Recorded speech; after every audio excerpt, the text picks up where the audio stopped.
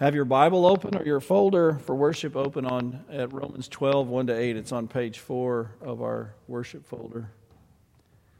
And it is one of my favorite places in the Bible, and I chose it for Confirmation Sunday because when children in 7th and 8th grade, 8th graders stand up after they've been taught thoroughly the basic teachings of Christianity, and they stand up in front of their family and their friends in their church and say, I believe in Jesus and His Lord's Supper and baptism and the Trinity, and I believe in salvation by grace through faith, and I believe in the Lord's Prayer and the Ten Commandments, and I want to walk the walk and talk the talk and be a Christian in my church. When they do that, they're doing it because they've been taught all of those things that they can say they believe. You can't believe without knowing them.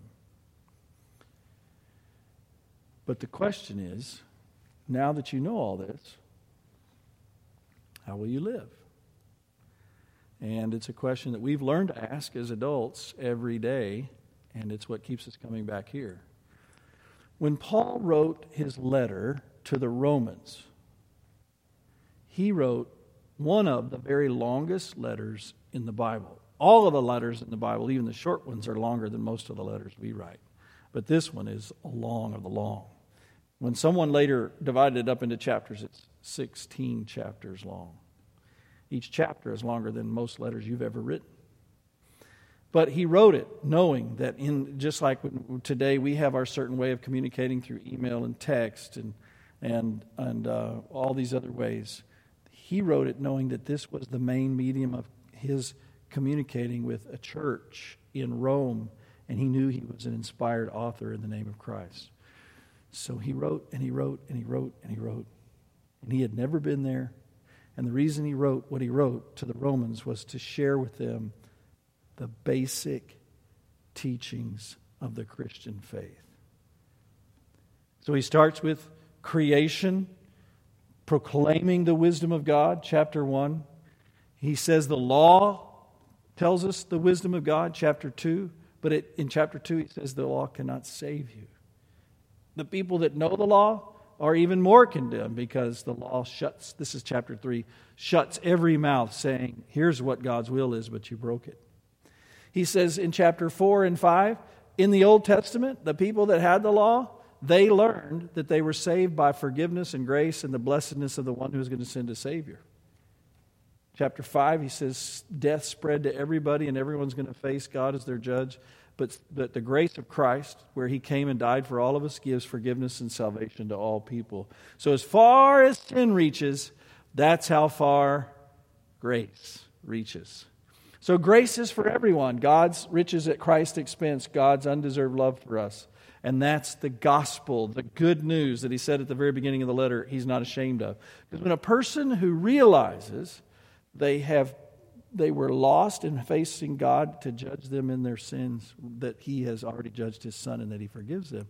When they realize that and believe that in their heart, they know that they are the most fortunate people on the planet. They are grace-gifted people. Just real quickly, this is an addition to this morning. One of our confirmation students who's very active in his faith, we were at his house for a celebration of his confirmation. He said to me, Pastor, I've already used the good news that I've learned to turn a friend of mine back to the Christian faith who had left it. I said, really, tell me about how it happened. He said, well, the main conversation I remember is we were standing in line waiting for the bus. And he told me that he grew up Christian, but already he's in 7th grade talking like growing up was past tense. He grew up Christian, but he didn't believe those things anymore. He had way too many questions. And I said, well, what do you think? He said, we had lots of conversations, and I was able to show him from Scripture what God was really saying. So the questions of the world, this way he put it, questions of the world would no longer stump him. And I said, what do you think was a pivotal point? And this is what he said. When he said he was afraid to die. Because since he'd left the Christian faith, he said he had guilt, he felt guilt, and he did not know what was going to happen when he died. And I told him I wasn't afraid to die because Jesus is my Savior. And he said, it was then that he said, my friend said, well, what do you mean that you're so confident? How do you know? Because I have a lot of doubts. And that's when his friend opened his heart to listen to our friend teach him about grace. The reason I tell you that is grace, when you know it and you believe it in Christ, makes you realize that you're a very gifted person. By that I don't mean gifted in ability. I mean gifted with a gift. Of all the people on the planet, we know how saved we are. That's what Paul wrote in Romans 1-11.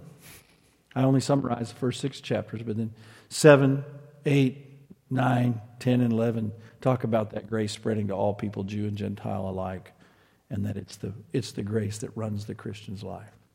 And then comes a really big little word. It's only 3 letters in Greek. It's a lot more letters in English. It's the first word of Romans 12. Therefore. If God has saved you by grace, therefore, how should you live? How will you live? What will it be like for a Christian? What's different about our friend in the bus line? Why do you live your life the way that you live it? How do you live it? That's what Paul is helping the Romans understand. And that's what he's helping us understand tonight too. And there's 2 ways that if you take the 8 verses, you can easily summarize it into 2 parts. The first part is you will live as a person growing into being like Christ. That's the big therefore. If you're filled with God's grace and love, you'll grow into someone like Jesus. And the second one is that you will actually be able to be gifted enough to help people have eternal life, make a difference in their life. Therefore, I urge you, brothers and sisters, in view of God's mercy, to offer your bodies as a living sacrifice.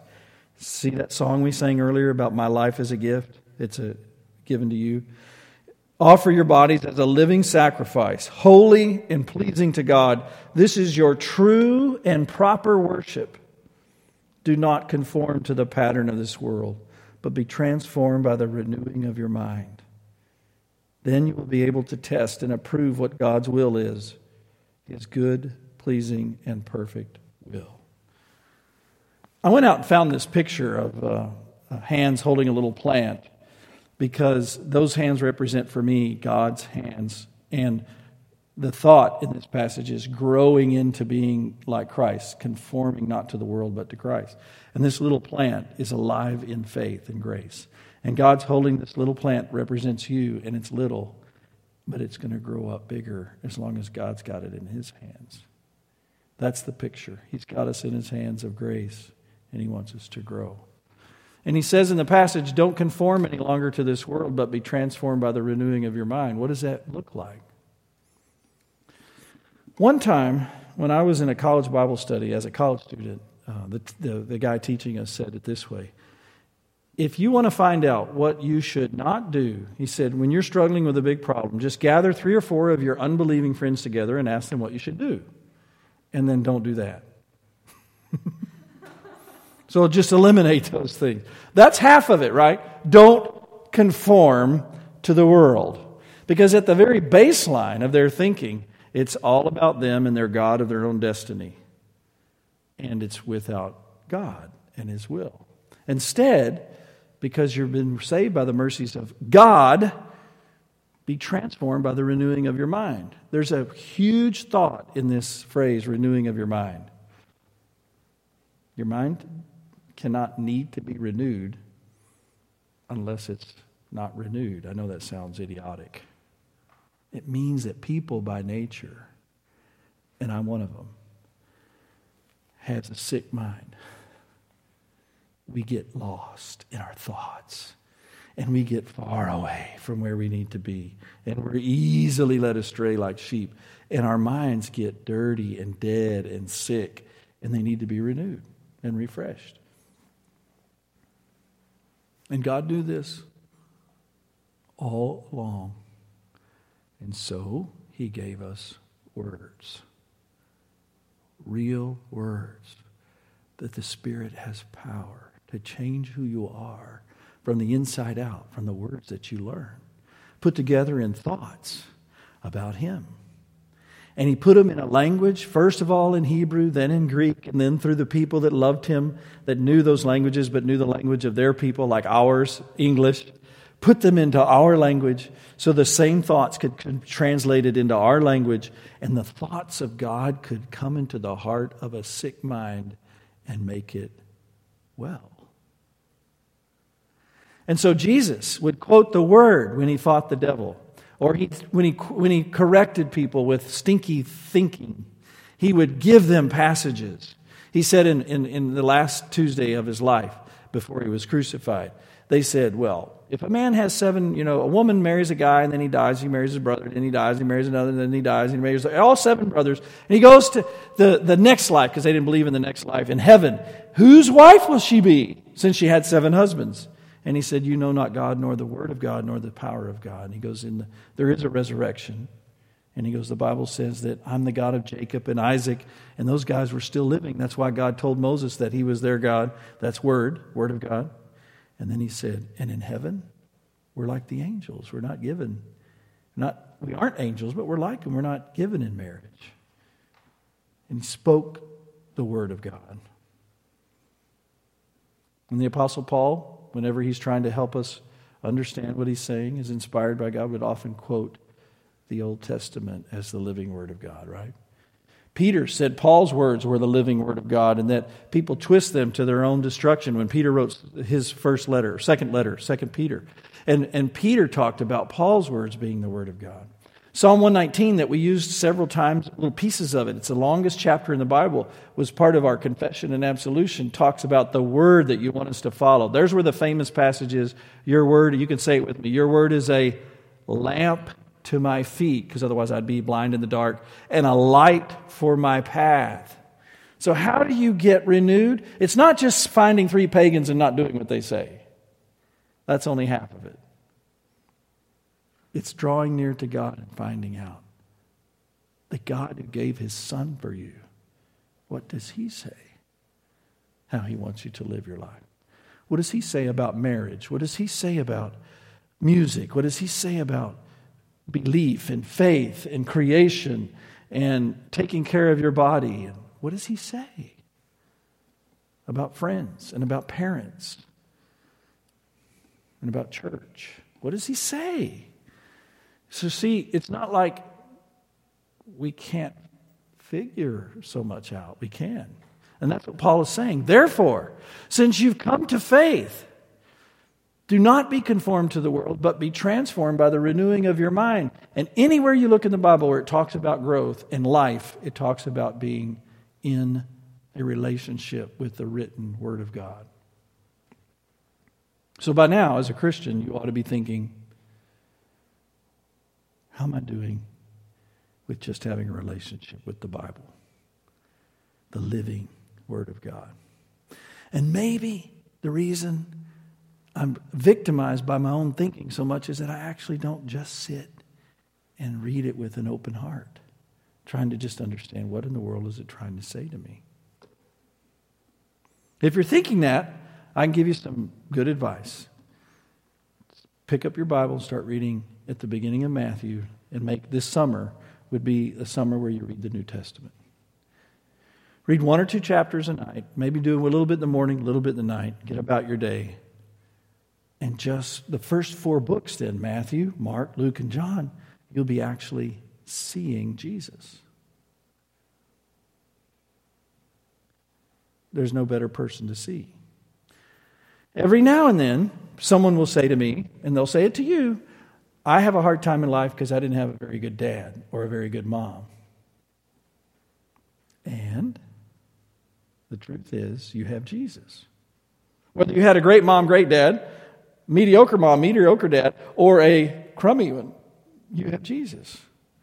And when you read about his life and you see it in the settings where he was, and you ask those thoughtful questions, you let the Spirit teach you, you will be more like him. Because you will look and see, what did he do for me? That's the big question. What did he do for me? He lived a perfect life and he died and rose again. And what would he do, judging by what I see here, if he were me in my world? And just by reading it, you connect yourself to him. You know you do that because you do it when you watch movies and TV. You connect yourself with the players in there, right? And you see if you can adopt their perspective, that character that you're admiring. It's the way humans work.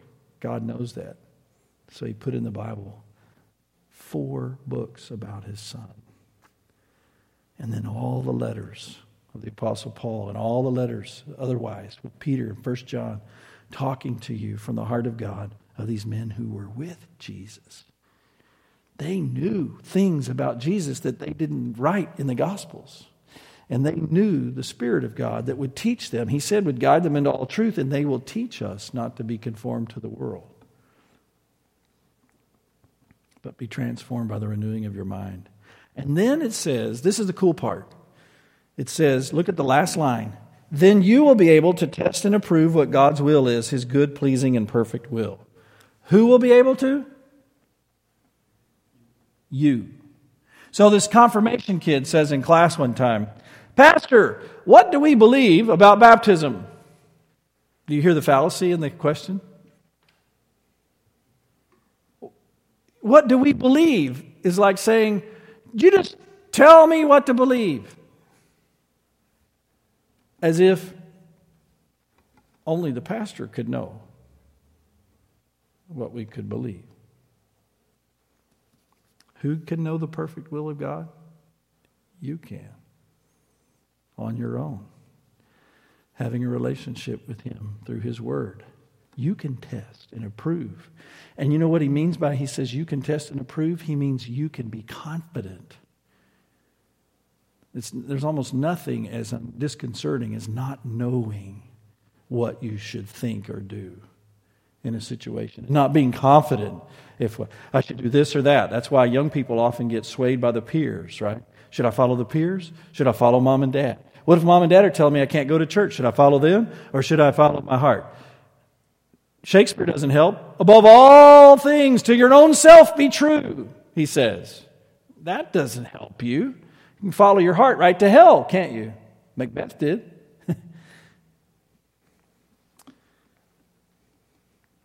You can know with confidence what the will of God is if you'll be in his word. You'll have an intuition of faith that's strong. How do I say this? It says it right there. If you'll let God transform and renew your mind, you will be able to test and approve what is the perfect will of God, and you'll be confident. You'll know. That's what God wants. He wants to keep you gifted and strong. But it's not just for you. It's so also you'll be a blessing to other people. So you'll make an eternal difference. Remember the little boy that told me from our class? The young man. He said, I was in a bus line and my friend said, I'm afraid to die. So well, I'm not afraid to die. And that confidence in Christ intrigued his friend that he would listen. Well, God wants people to be intrigued by you and your spiritual confidence. So you can make an eternal difference. So he's gifted you. And he's also gifted you, not just with the word, but with special gifts that everybody has that are unique to them. So I've got these pictures up here of ways that we become a blessing once we are safe in Christ. There's a mom with a boy with confidence. She's pointing at the book. We'll say it's a Bible. It's just a picture off the internet. She's teaching him about the Word of God. She's teaching him, the little child that trusts her heart.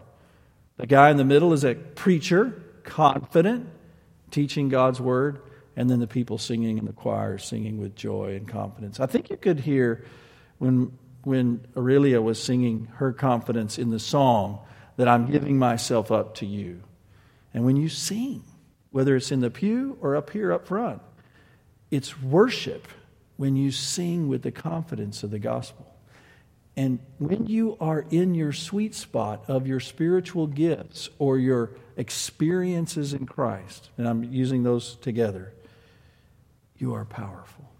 When you are in your sweet spot of your spiritual gifts and your experiences in Christ, that means in the Word and in life, you are powerful. For us, you for me for you, you for him for her or him. You're powerful. And so many Christians, I'm going to say it, are ripping off the church because they're not in the Word and they're not reading Romans 8 and what I'm about to read to you. And you're going to see it. That God, this is the heart of God in Romans 12, 1-8. The heart of God is saying, I have gifted you so that you would bless others. And I gave you gifts I would not give them because I wanted them to get it from you so you would bless them. And this just lights me up when I read this, to get excited, to get you excited about thinking about your own spiritual giftedness. I'll read verse 3-8. You follow along. For by the grace given me, I say to every one of you, do not think of yourself more highly than you ought, but rather think of yourself with sober judgment in accordance with the faith that God has distributed to each of you. When I was, my kids were at home and they were like little boys and playing coach pitch baseball. They're kind of their first experience. We did t-ball and then they did coach pitch. One of my boys would get on the field, and he was the shortstop, but he'd get frustrated that like the second baseman would let the ball go between his legs and go to the outfield. Or he was afraid that the first baseman couldn't catch the ball if he threw it to him. Because my son was not thinking of himself with sober judgment and that he had a position he had to hold. So sometimes he'd pick up the ball at shortstop, a grounder, and he'd watch the batter and he'd think, I can beat him to first. So instead of throwing it to him, he'd run all the way to first to try to beat him there. And our coach, I was an assistant coach would just like pull his hair out. He picked him up one time off first base and ran, because you could be on the field at that age, ran over and plopped him down at shortstop, said, that's your position, stay there. Throw the ball to first. That's what this verse is about. Think of yourself with sober judgment. There are people that feel like that they need to be gifted in every area, or else they're failures, or that they know better in every area, and they treat others as if they can't know because, after all, they've got so much experience. Paul says, wait a minute. You're gifted, but you're not that gifted. Okay, be sober. Verse 4, for just as each of us has one body with many members, and these members do not all have the same function, so in Christ we, though many, form one body, and each member belongs to all the others. Quiz for you grown-up Christians. Where's the chapter in the Bible that takes that verse and talks about it for about 30 verses in a whole chapter? All members of one body. It's beautiful. That's why I'm testing you. I want you to go read it tonight before you go to bed. 1 Corinthians 12. Okay? In this book, he just says it, boom, a verse. And then he talks a little about spiritual gifts. This is what he's saying. I am in Christ's body with you, and then you're in Christ's body with me. And whatever you got in the body, I don't fully got, except I got you. Some of you are old enough to remember old Sonny and Cher. Remember that song they would finish their little 30-minute show with, or hour show? I got you, babe. I'd like Christians to say that to each other. I got you. You're mine. You're in the body of Christ with me. I'm in the body of Christ with you. And we would start learning to appreciate, cheer on, and depend upon the gifts of other people more than we do. That's what God's saying here. Okay, verse 6. We all have different gifts according to the what? The grace given to each of us. Everybody receives grace but to be saved, but the grace that saves everyone comes with different appendages. You ever seen snowflakes? No two are alike. No Christian is alike. Not just no person, but no Christian is alike. The grace that saved them, they're all snowflakes. But the grace that they were given, the appendages, are different spiritual gifts. That's what he's saying. So, when grace was given to you, if your gift is prophesying, which is basically preaching and teaching the truth of God on any matter, then prophesy in accordance with your faith. If it is serving, then serve. If it is teaching, then teach. If it is to encourage, then give encouragement.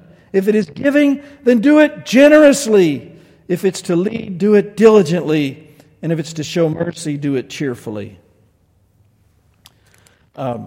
This is not a complete list, but I bet you've found yourself close to one of these just in hearing it. We're all supposed to be generous, but some have the gift of generosity. It's a spiritual gift. We need each other to kind of point us in the right direction and sometimes get us, this is the way Paul is, to get coached. You know what coaches do? They tell you all week what you're supposed to do on the game during practice, and then you forget during the game, so what would they shout? The rule or the thing that you're supposed to be doing, right? That's what Paul's doing here when he says, if you're given the gift of leadership, then lead. Don't you understand and get the feeling that if you are given a gift and you don't excel in it, that you're not growing? I don't want to go so far as to say he wants to use the word sin, but you're not functioning the way God meant you to function. You're not in your sweet spot. We need people to coach us. My dad would do that sometimes. I think I have a gift of leadership. It's kind of borne out in different things that I do. Leadership in my church, leadership as a pastor of a region. These are things that you're asked to do because people see it and they want you to do it because they think the church confirms your gifts. When I was studying to be a pastor and living in Milwaukee, my parents came to see us for their summer vacation for a week, and I was receding in the use of my gift of leadership at all at my church, and I was just very withdrawn.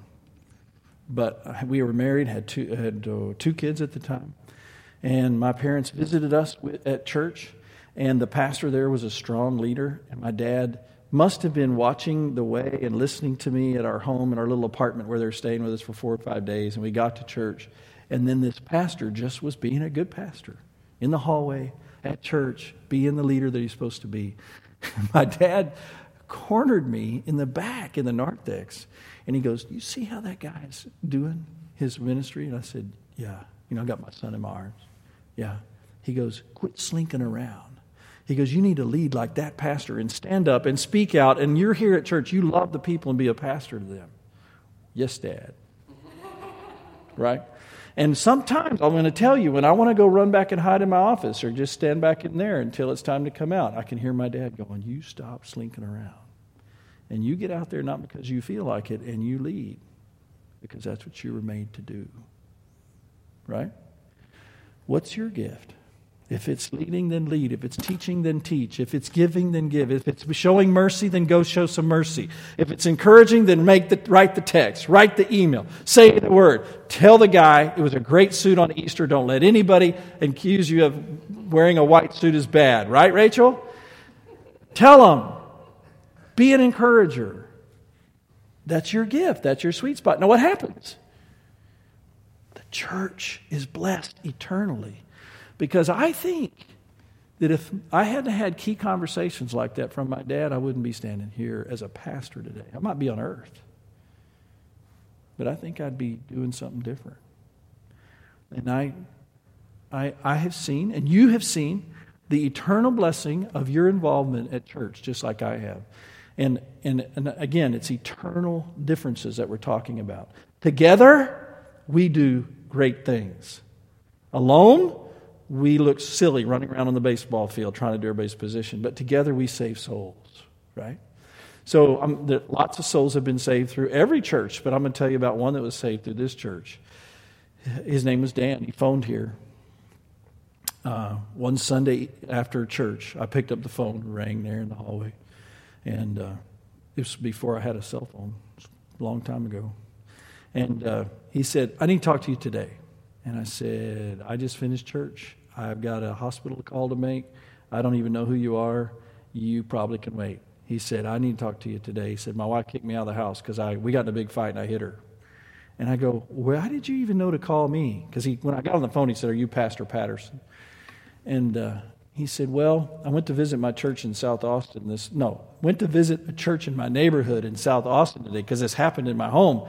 And he said, the pastor there said, "I'm leaving for Russia. This is my last Sunday here.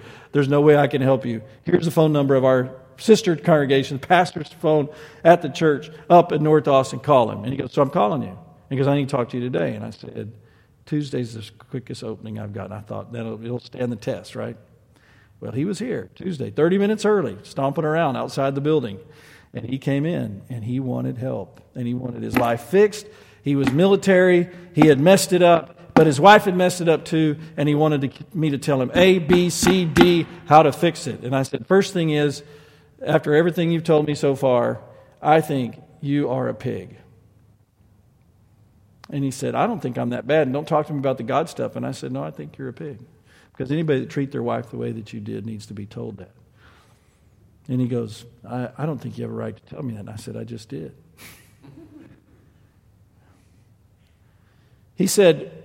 I said, we're about out of time anyway, and you need to think about what I'm saying. You need God, and you need to repent of what you've done, and you need to come to Him for forgiveness, and you need to understand that God is ready to help you, but you've got to be broken first by understanding how far you've gone from His will. And he said, when can I see you again? We made an appointment a few days later. He came in, and he said, I've been thinking about what you said so much. He goes, I don't think God could ever forgive me.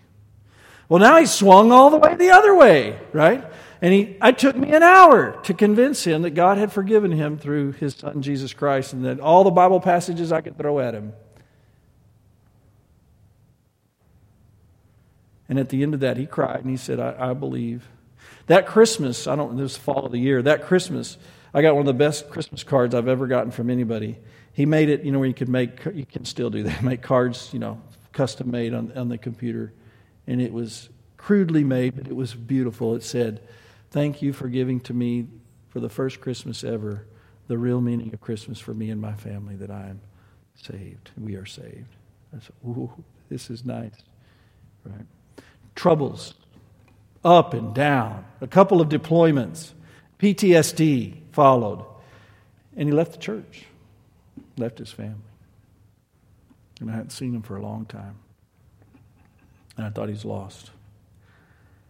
And then I got a text from his ex-wife, who's a member of one of our churches in another state. She said, I'm coming to town. The girl's father, Dan, is dying of cancer, and we didn't know. We didn't find out that he's dying of cancer till just now, and they said he was not going to make it through the week. I got a text 2 hours later. He didn't make it. He's gone.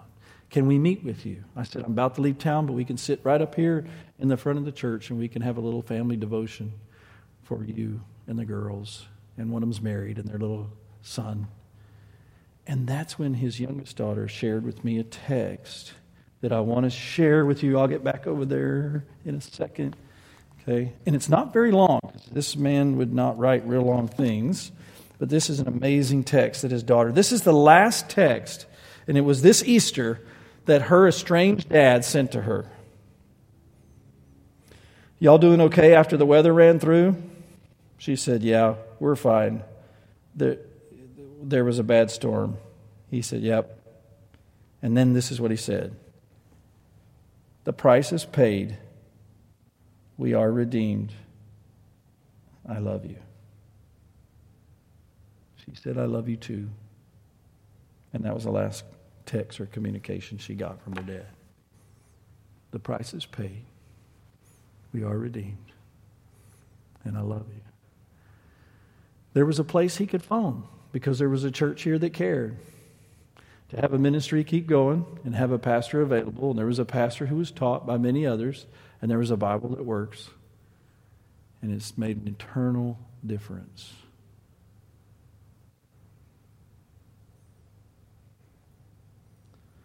We are God's gifted people. We need to share the gift. If I was a little boy playing with my friends on a curb of a street one afternoon after school, and I pulled this Reese's out of my pocket, and there were 4 or 5 little friends around, and I sat on the curb and said, look what I got. I got a Reese's. And I opened it up. And I ate the whole thing right in front of them. And they said, you're not going to share any? I said, no, it's for me. And it tastes great. But it's just for me. You'd say, that boy didn't listen to his mama when she told him to share growing up, right? You understand what I'm saying? Do not be conformed to the world. Share what we've got with all the giftedness you know how with this, your church or yourself.